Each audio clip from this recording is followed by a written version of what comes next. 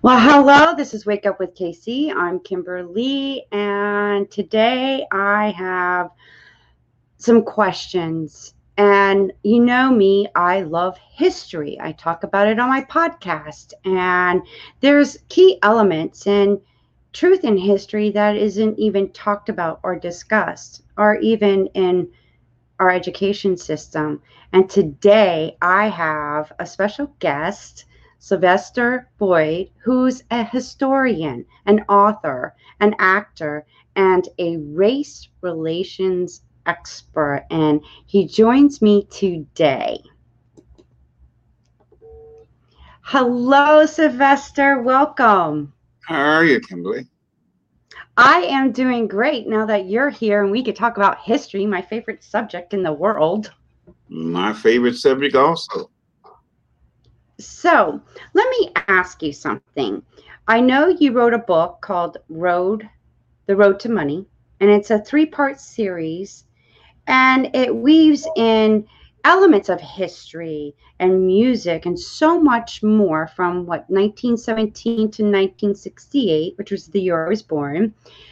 Tell me the journey and what inspired you to write that. Okay, money, The Road to Money. It's a sort of a funny title. People think financial money, coins, dollars, and cents. This is not about that at all. It's about the small town on the river, and my aunt and all my folks came from there, and it's in Mississippi. And a very interesting historical event took place there. In the year 1955, Emmett Till, a young black boy from Chicago, was murdered in Money, Mississippi. And that was the beginning of our civil rights movement. That predated Martin Luther King and Rosa Parks, 1955, early 1955. It was the spark that sort of lit the candle for ignited the candle for the civil rights movement. Wow. And you were part of, through hearing your family's stories about what was going on in those times? Yes. My aunt, my book, The Road for Money, is a 3-part. I thought I could do it in 3 parts. It's going to be 4 parts now because my publisher wanted me to go to another part because there may be some movie or some other things going on with the book later on. He wanted to get it all the way out to 4 parts, which at the point where my aunt passed away. Basically, it's a 3-part series right now, and each book covers a certain time period. The first book will take you from 1925 to 1937. The second book will take you from 1937 to 1955. And the third book will go from 1955 to 1968. And the fourth and final book, which is I'm in the process of writing now, will take you to the 2009. So that's a long time period. My aunt passed away at the age of 91. So a lot of life, and she was quite the lady. I bet, and I can only just imagine the stories she told you. And, you know, in that process of you writing these series, what did you discover and realize? I discovered that truth, because it wasn't only my aunt who told me stories. It was my grandmother. I sat at my grandmother's knee when I was a young boy, and she was the love of my life, and I was the love of her life. And it was a relationship that I never thought would be put into a book, or at that point in time, I was just a kid, and but it was all there. She used to describe the town, and she described the people and the things that they went through and how things happened back in that time. I didn't live in that time. I'm old, but I'm not that old. And it was very interesting. I mean, we'd sit there for maybe 20 minutes, an hour every day, and we did talk about things that happened. She was very religious, and we went to church every Sunday, of course, and my aunt went to church every Sunday.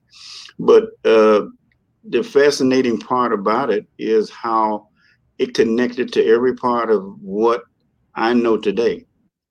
And I'm a historian that likes to put it in real context, not just to put a lot of words on a page or a bunch of dates. That means nothing.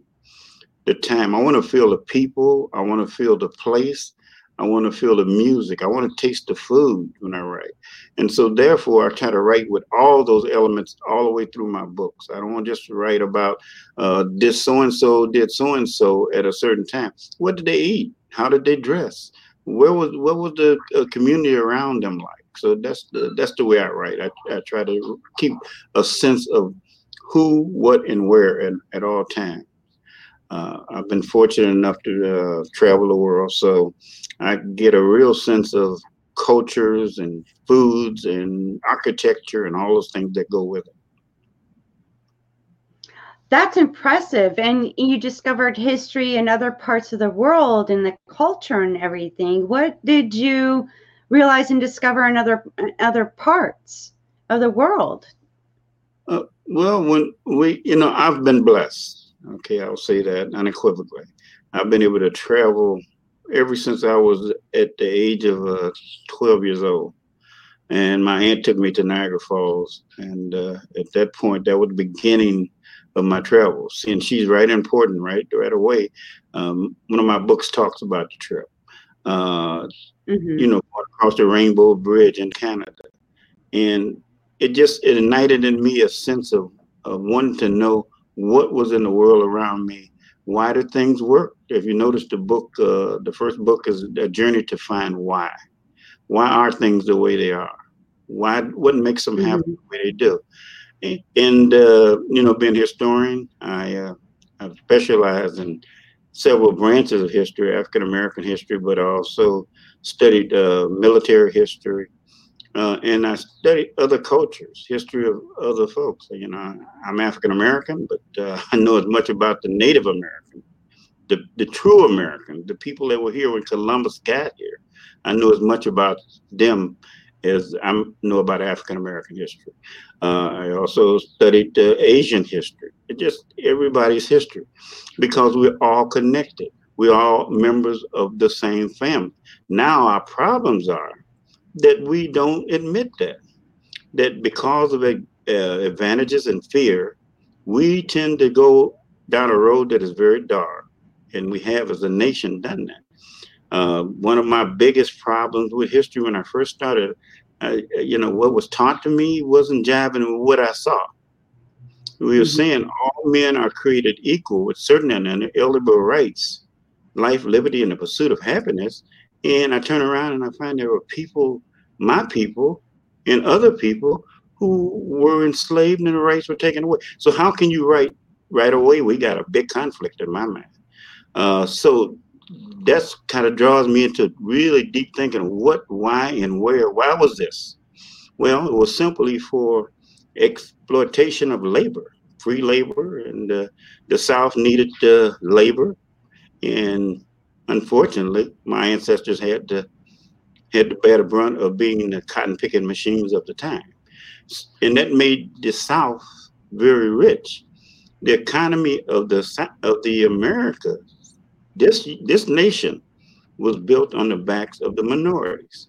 We're treated the worst and not given what we should do. And until this, I say unequivocally, until we go back and say where lies were, correct them, apologize. We're going to keep going down a dark road because that's a dark path. History is full of, if you look at America, not only to the African American, the Indians, the Native Americans, the folks who are American, the true Americans, the people who waved to Columbus when he got off his ship.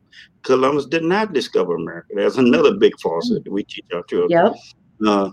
Columbus, how can you discover? It'd be like somebody coming to my house and said they discovered it.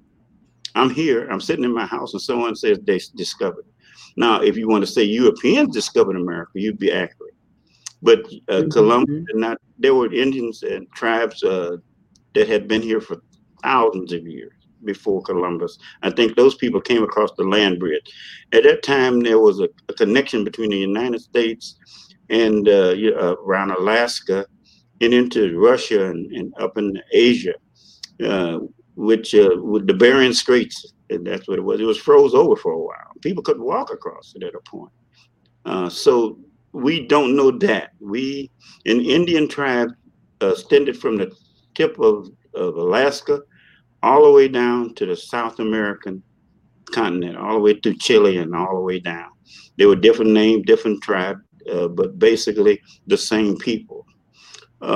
They fought their wars, they had their conflicts, but those were the Native Americans. They were the true Americans: the Apache, the Navajo, the Cherokee, the Blackfoot, the Crow, the Pawnee.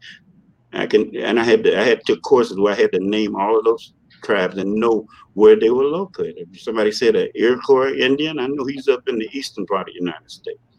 If you said the Sitting Bull and Red Cloud, I know he was the Plains Indian. You had Johnny Geronimo, and it just, it fascinated me. The Choctaw in the south of the U.S. And so, those the learning that I had, I wish I could impart that on every student in America, because our history at this point is false history. It's history full of omissions. It's full of misstatements. It's full of, and we have to come to grips with that, because we're teaching generation after generation after generation, not true history, but the history.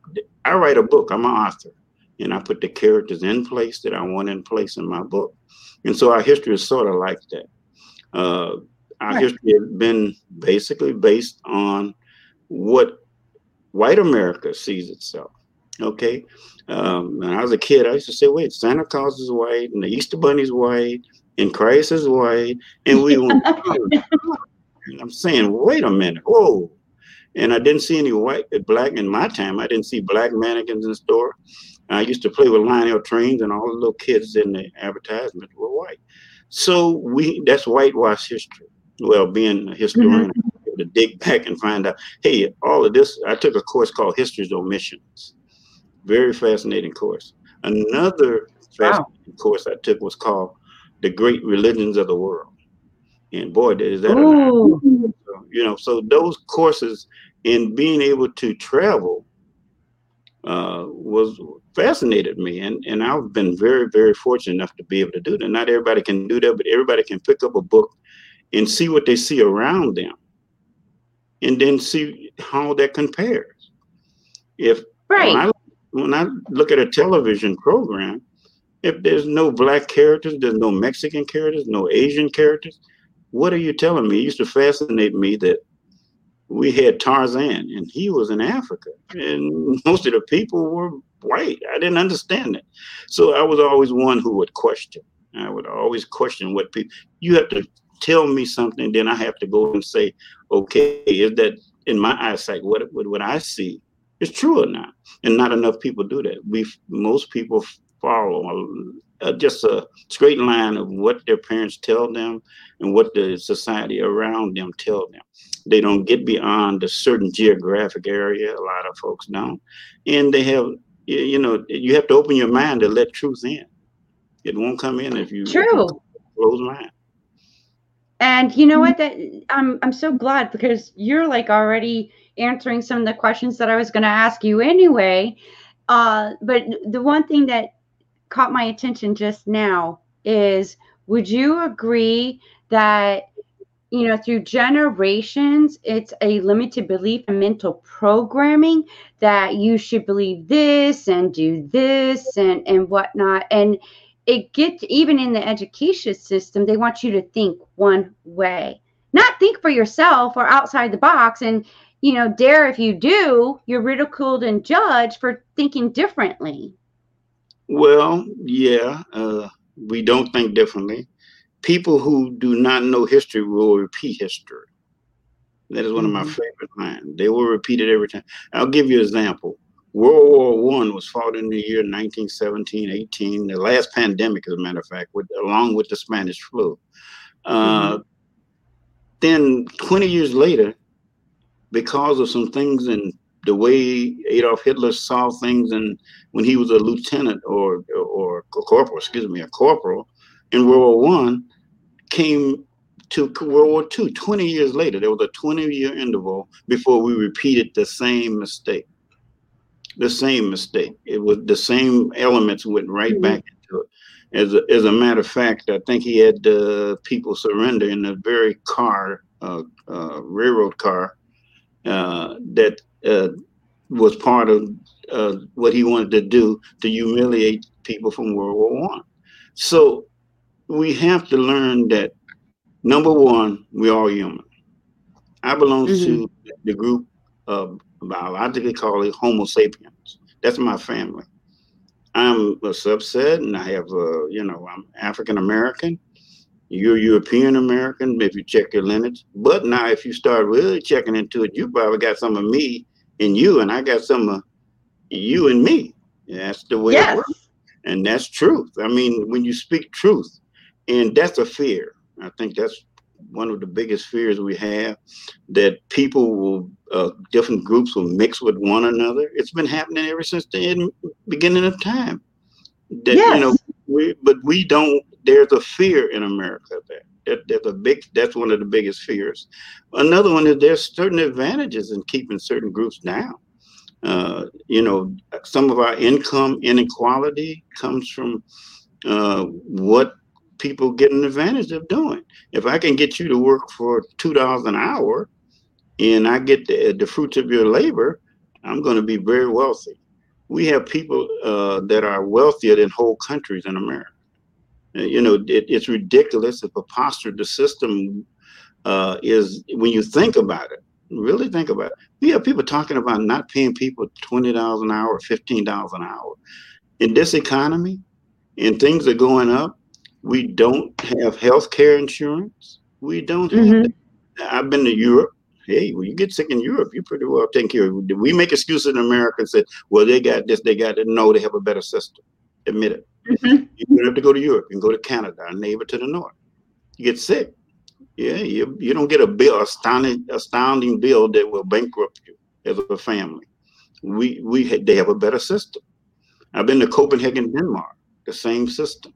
So being able to travel, to compare, to see, I'm blessed to do that. But we just don't, in America, admit the truth. The first thing we should do as a country, and I've always said that, and I may not live to see it, is admit that slavery was wrong and we were totally wrong. That's the first thing. Apologize to the group that you have hurt. We haven't done that. Apology doesn't cost money. It just says we were wrong. Your ancestors will be wrong forever because it's something that happened in history. It's one thing about history that's real funny. Once you do something, it's forever. You can't erase. I can't erase yesterday, but we can go forward, recognizing the mistake I made yesterday and correcting it. And America has had a problem correcting that problem, correcting that situation. They haven't said, okay, we made a mistake. It wasn't a mistake. It was terrible. It was abominable. We did something that was wrong. Now you have to say I was wrong. White America has not come to that conclusion. I haven't seen a president of the United States stand up in the House of Representatives, the Senate, or the White House and say America was wrong. The resolution is passed that we were wrong. We did a great injustice. Then you have to compensate people. Then you didn't get your riches from your labors, as you might think or say, or you took it at the barrel of a gun. The Indians were here. What happened? You took their land. And not only did you take your land, you actually walked them in a trail of tears across the country because you wanted the land that was fertile in the eastern part of the United States. That's history. That's real. And until we keep denying real.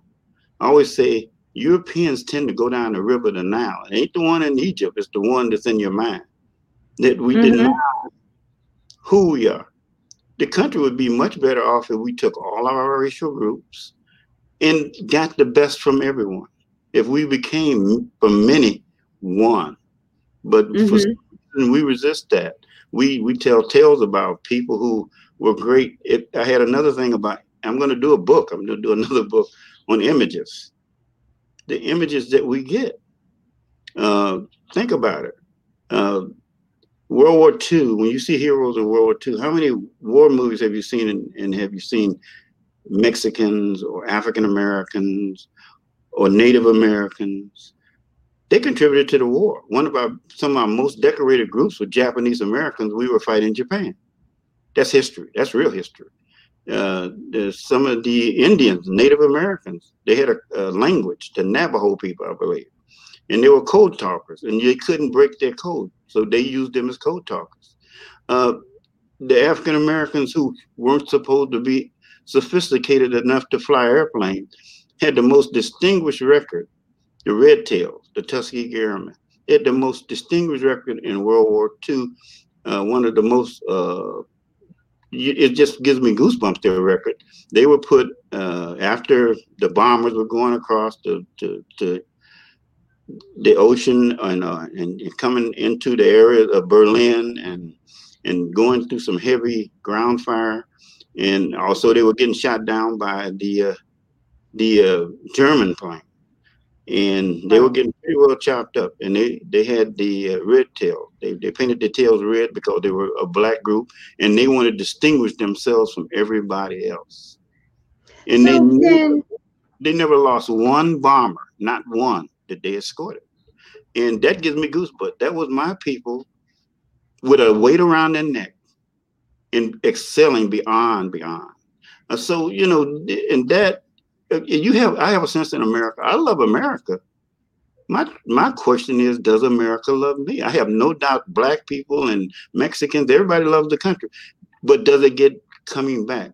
Is there this white wall that we put up of basically lies? There's a lot of lies, or a lot of misimages, or a lot of things left out. And so we have to come, until we come to grips with that, we're going to keep having things like we have going on in our country today, the trials Mr. and tribulations.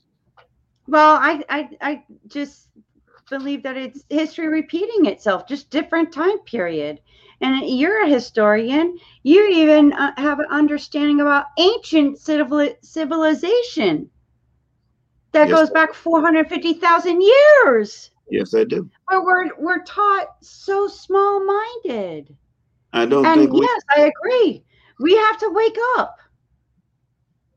uh, you know, when you look at the civil, well, okay, look at the civil rights. You're talking about history. In 1955, in my book, I talked about Emmett Till, and yet the same thing, the marches, the demonstration, people saying this is wrong, this is wrong, and we got the same thing going on today.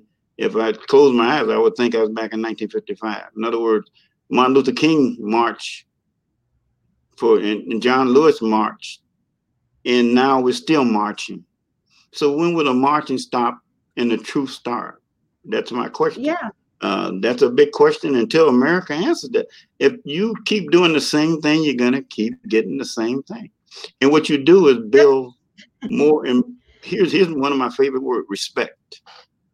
Because if you respect the other person, you're going to get respect back. If you disrespect another person, you're going to get something called resentment.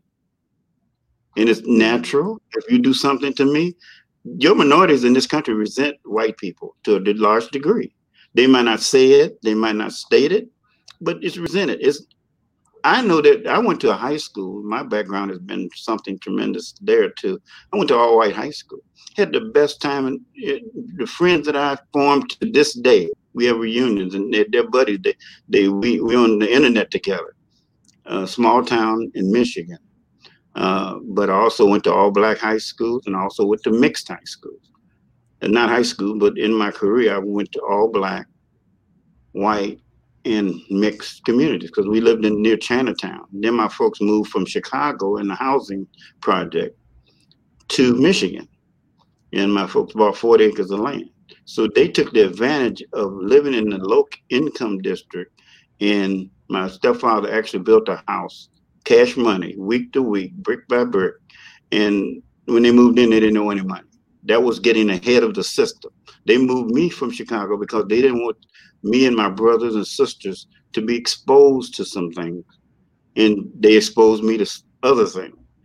My aunt exposed me to the world. She also exposed me to culture, plays, King and I, Porgy and Bess. We went to plays. So, but the thing is, can we as a people learn that every human being wants basically the same thing? They want to be happy. They want to raise their children. There's nothing different about me than anybody else. You see my color, okay. Guess what? You just got a darker tan than me, that's all. Yeah, I've never seen clear people yet. Have you ever seen a person that you could see through? Every individual on earth has a skin color, a tone. Mm-hmm. Every animal on earth has a skin color, a tone. And it's only an adaptation to the climate that you originated in. Caucasians are white, coming from the Caucasus Mountains. I think that's where we get that Caucasian thing from.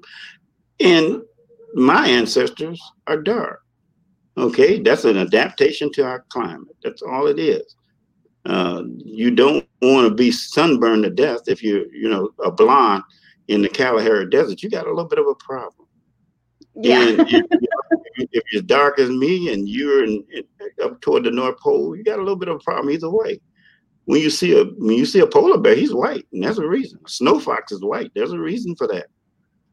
Okay, but the brown bear is in the warmer climate. So it's that man has got this system. It's totally wrong. It's totally ugly. And it will never straighten out till you woke up and say, okay, this is not quite right. That's why we have trouble with policing today. I think the police are great. There's nothing wrong with police. There's something wrong with the system, and there's something wrong with the racist policeman. The policeman that does their job, he's worth his weight in gold. I can't say enough about it, to put your life on the line for your society. But I cannot say enough about the evil police that take any excuse to shoot young black men. And here's my question. You say it's not racism, but why is it always young black men that get shot? Why don't young white men get shot? Well, here's something that I find interesting is there is white males that do get shot, but it's not spoken of. You don't hear too much about it. So my thing is, why not? If a person gets shot, then it should be this person got shot through a bank robber, whatever it was. But it's so emphasized on, to me, the blacks. Now, there was somebody that did a statistic study. He goes, whites are just as much as the blacks. It's more male than female. But yes, but it's not talked about. Why is that? Well, that's because we have been, as a group, black males have been a threat to white males. Let's just put it out there like it is. We're a threat. We are a threat to you. The white male. Why? Why? Basically because we came, number one, coming across the ocean. If you read my book, you'll see I start out with dedicating my book to the folks that way before me, in the belly of slave ships. Why? Because he wants to be the dominant. He wants to rule. He likes power. You don't have to look at it. Look at our Congress. We're just starting to get a few women and a sprinkling of black people. The Congress, when I was a kid, was dominated predominantly by white males. If you look at the structure of America, it's dominated at the top of that structure is white male. And he's fearful of losing that power. He don't want to share that with an Indian or a black man or whatever. He wants the power to control. And that can lead to, it's going to lead to problems. And I think they'll get more severe. What happens is when you take a spring and you compress it and you keep compressing it, one day it pops, and that's not a good place to be. That's just real. I mean, that's real.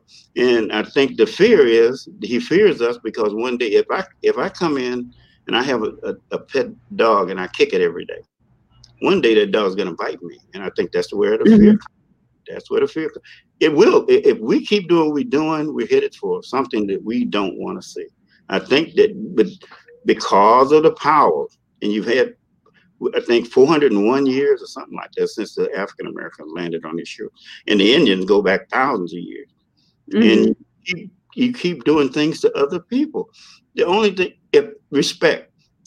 I respect my wife. I've been married 42 years. I would never lay a hand on her, no matter what she did. It ain't my job to raise her. She's a human being. I have respect for her. I may be stronger than her, but I'm not going to do that type of thing. It's just because I have that respect. What happens is in America, we have not respected our minority population. And not just in America, China got a problem with folks over there that they got in camps and internment camps over there. I can go around the world and I can give you, it ain't just us. It's the thing, lust of power and the love of power. That's one of the things. So then racism comes in to bolster that and say that is right. In order, slaves were supposed to be 3/4 of a human being. That was to justify the fact that slavery was wrong, and you knew it.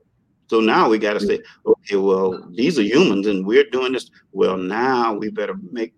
How can we justify? Oh, they're 3/4. They're not as human as us. That's crazy. You're actually at the point of playing God. At that point, you're saying one of his creatures is less than you, and he made everyone human. That's down here is in Homo sapien.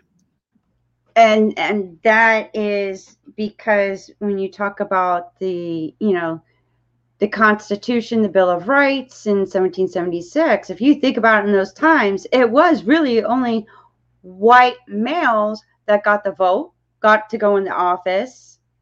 And then, but the population census was they added, okay, for every 5 slaves, 3 counts for the population census. But women didn't vote. They didn't have a right to speak. It was only men. So when you said at the beginning, equality for all men, they were going with those times. So my suggestion is, why not rewrite the whole thing to where it fits into these times, where all beings, mankind is considered equal? Well, you said white men. Yeah, you left out the word mankind. Yeah, but you're saying human. Yeah, I know what you're saying, but I'm saying landed. That means white men who own land. Landed white gentry. That's the way some things are rented. So you got to remember that women is not just men and black and white. Women have been totally mistreated in this country. As far as I'm concerned, they're 51% of the country, population-wise. But what power do they have? I mean, we're starting to get there. We're taking little baby steps. We should have done some of this years ago, way back when they were talking about the suffragettes in the 1920s.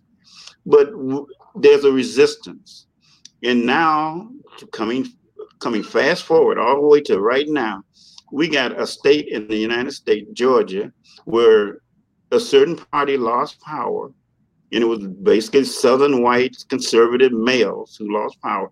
Now they want to change the dynamic of the vote and maybe do something that would destroy the country. Because without the vote, there's no democracy. Simple as that. And we got to make a real good look at, are we a country of a democracy, or are we a bunch of hypocrisy? We're going to have to take a good look at that. And we're being forced to do that, not so much because we want to. The pandemic, we didn't ask for that. Population change, we didn't ask for that. climate change, we didn't ask. There's a power that is bigger than us that will force us to the right pocket. You will go there, screaming, kicking if you gotta go there, scream, or you can go there. It's only two roads. The population of the world will be more brown. There's no way you're gonna get it. I've seen. You don't have to go far. I just got back in Cuba. I've been to all the islands down in the Caribbean. I've been to Venezuela. I mean, I've been enumerated all the places I've been. But I find brown people as soon as I leave the shores of America. Boom, you're down in the Caribbean, and those folks. If you go to any of the places in the Caribbean, Cuba, I find them to be mostly brown people. If you go to Barbados, brown people. If you go to Puerto Rico, brown people. That's right on our shores, right? The world is changing. But why? I don't dislike white people. Why do you dislike me? Because of my skin color. No one should be held accountable. It doesn't make you smarter, richer, or anything. Well, it does in America and some other places that you're richer because you have certain advantages that are due to that skin color. Not because you're born. Everybody comes in this world the same. Nobody picks their parent. I ain't seen nobody says, "Oh, I'm going to be in. That's going to be my parent."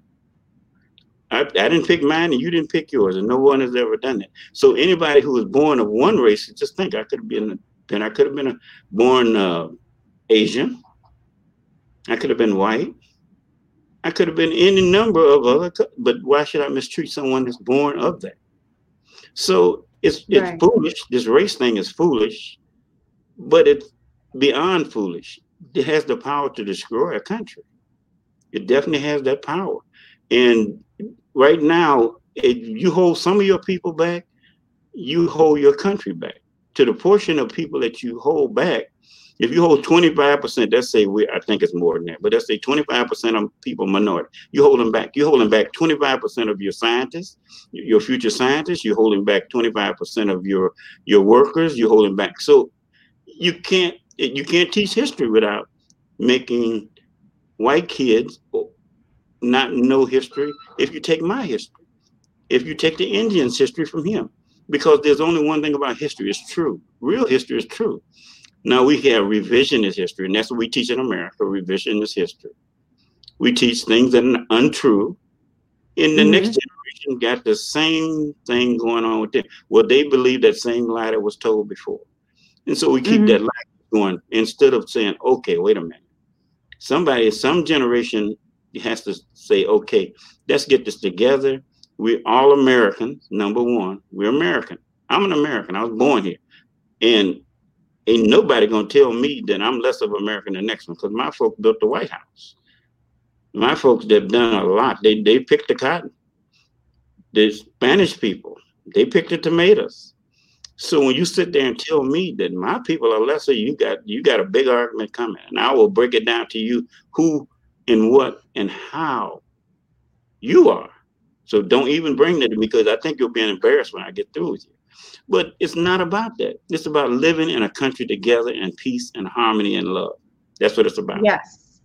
So would you agree that throughout history that it's like love sponsors fear, then fear sponsors love, love sponsors fear, and it just keeps going until we could finally say, wait a minute. Wait a minute. This happened so long ago. It seems like we're repeating itself. So what do we do? How can we change that? And especially with the education system about our history. I think you just put the finger right on it. Education. You have to educate the next generation. If you teach them that Columbus discovered America, that's a falsehood. That falsehood will keep going on. If you teach them that African Americans are lazy, that falsehood will keep going on. So the teaching, the school, I've been a teacher in my lifetime. So, I know what the classrooms look like and I know what the curriculums look like. I've taught elementary and high school. So I know what we're getting educationally. And it's not the best. When you think about it, the whole system is set up because you go into a neighborhood and everything is based on the income from that neighborhood or from that district And I don't care, in the United States, it's all mostly set up that way. And so if you base your tax base is all based on where you live, and where you live gets the better schools because they got more money. A poor district don't get the money. Here's the way you correct it. I have corrections for a lot of things. I'm going to do a book about correcting.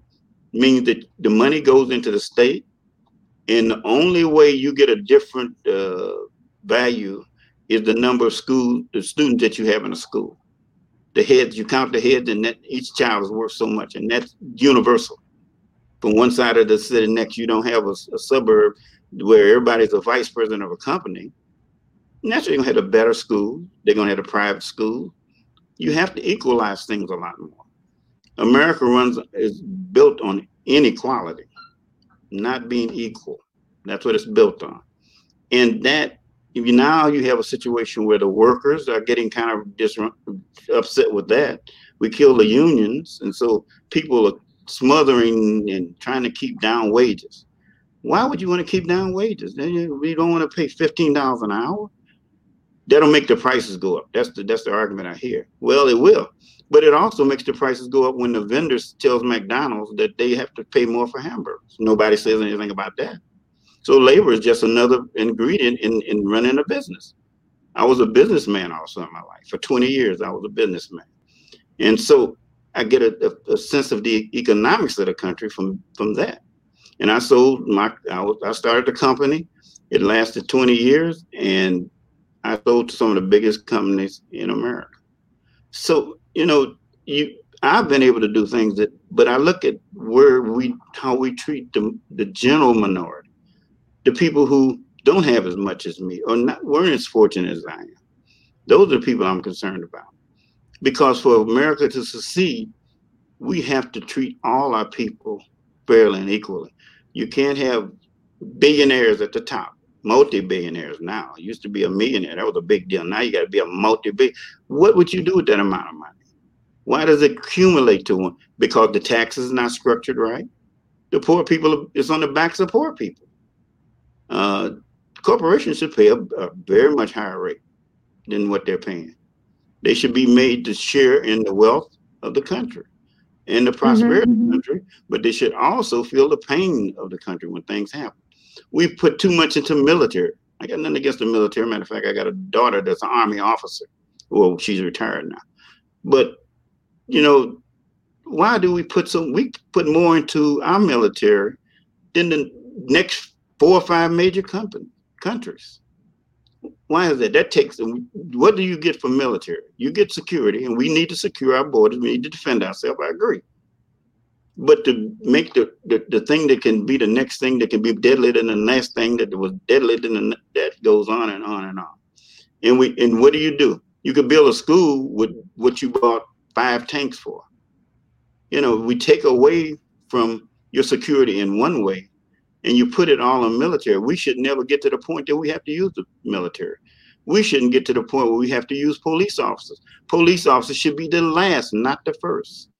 We say more police officers make us safer. Well, that don't work because look at what we got. It don't. What makes you safer is providing for the welfare of your citizens, to being able to teach truly and be equal to everybody. That makes you safer. We spend money patrolling the streets because people are demonstrating. That's taxpayers' dollars. Wouldn't it be nice if those people didn't have to demonstrate? That would make the economy a lot stronger. So we waste as much as we waste much more money in America than we should. Military, we hope we don't have to use the bombs and the rockets that we got. I pray that we don't. So, but we spend a lot of money on that. So hopefully in the future, we'll get to a place where we have good manners, good respect, good morals, good character, common sense, trust one another, have patience, have class, have integrity, and love each other. That's my thing. A lot of people say I should be a preacher. I don't think I want to be a preacher, but I just know what's right. Right is right. It'll always be right. My grandmother used to say, if you plant a crooked seed, you'll get a crooked plant. which will produce crooked fruit. Slavery and some of the things we've done, Ooh. crooked seeds. Now we got the crooked plant that's bearing our crooked fruit. That's sort of some of the way I was raised. And she had more sense, and she only had an 8th grade education. I think no, 6th grade education. She had more sense than I got, and I got degrees. So Wow. everybody should be valued. I can't see anybody that should be not valued. Everybody from the beggar on the street, and we got a homeless problem. Every time I mention something, there's a whole thing that comes behind it. We take care of homeless people, because what happens with the homeless people? They're on the street, they become disease infected. They go in a public restroom where you go 10 minutes later, or sit on a public bus, and now you got whatever they had, the flea or whatever it is. It comes around in a circle. You can't get away from it. Yeah, I do agree with you, Sylvester, that if everybody's basic needs were met, and if you wanted to go, do a little more, fine and dandy. But if everybody's needs were met, housing, food, and things like that, just the basic needs, I think it would be fair to say that everybody would get along more. They would, the energy, something would shift. But it's like you were saying with, the military, some government, and then, corporations, and how we're wasting money when it's like, and I know it's in other parts of the world too, but if we can all just come together and say, you know what, enough's enough. We need to put back into, mankind and help lift them up, because I'm a believer of, in order for me to be success, I got to help you be success. Correct. Be a leader, but you also got to be a team player and help lift other people, and I thank you so much. I love hearing stories about history from people like you, and I look forward to the 4th book coming out. And how can somebody reach out to purchase one of your books? Okay, you can reach me. You can see my whole background at boydbooks.net. BOYDBOOKS.net. Now everything's there. My movie, and we didn't get into a lot of things I've done. I've done movies. I've loaded aircraft. It's just a whole bunch. Life, to me, I've always I was taught that the world belongs to me, and don't let anybody get in your way that doesn't have a good reason to be in your way. And that's the way I was raised. This is your world as long as you're here. And I love being able to talk to young kids, being able to talk also a motivational speaker. So I can get into schools and I talk to people and tell them, hey, don't, and I've had people come back and tell me, some things you said maybe change some things I would have done differently. Have a kid to come back and that you taught, or adult who was down at a point, and you said something in a conversation you had with them. That is, to me, more valuable than money. That's more valuable than money. To be able to help my fellow man, because I'm not going to be here forever. And while I'm, as my grandmother used to say, we're all just passing through. While I'm passing through, I want to leave the world a better place than I found it. I agree with you, Sylvester, and thank you so much for joining me. I look forward to having you again in the near future, and we can talk some more history.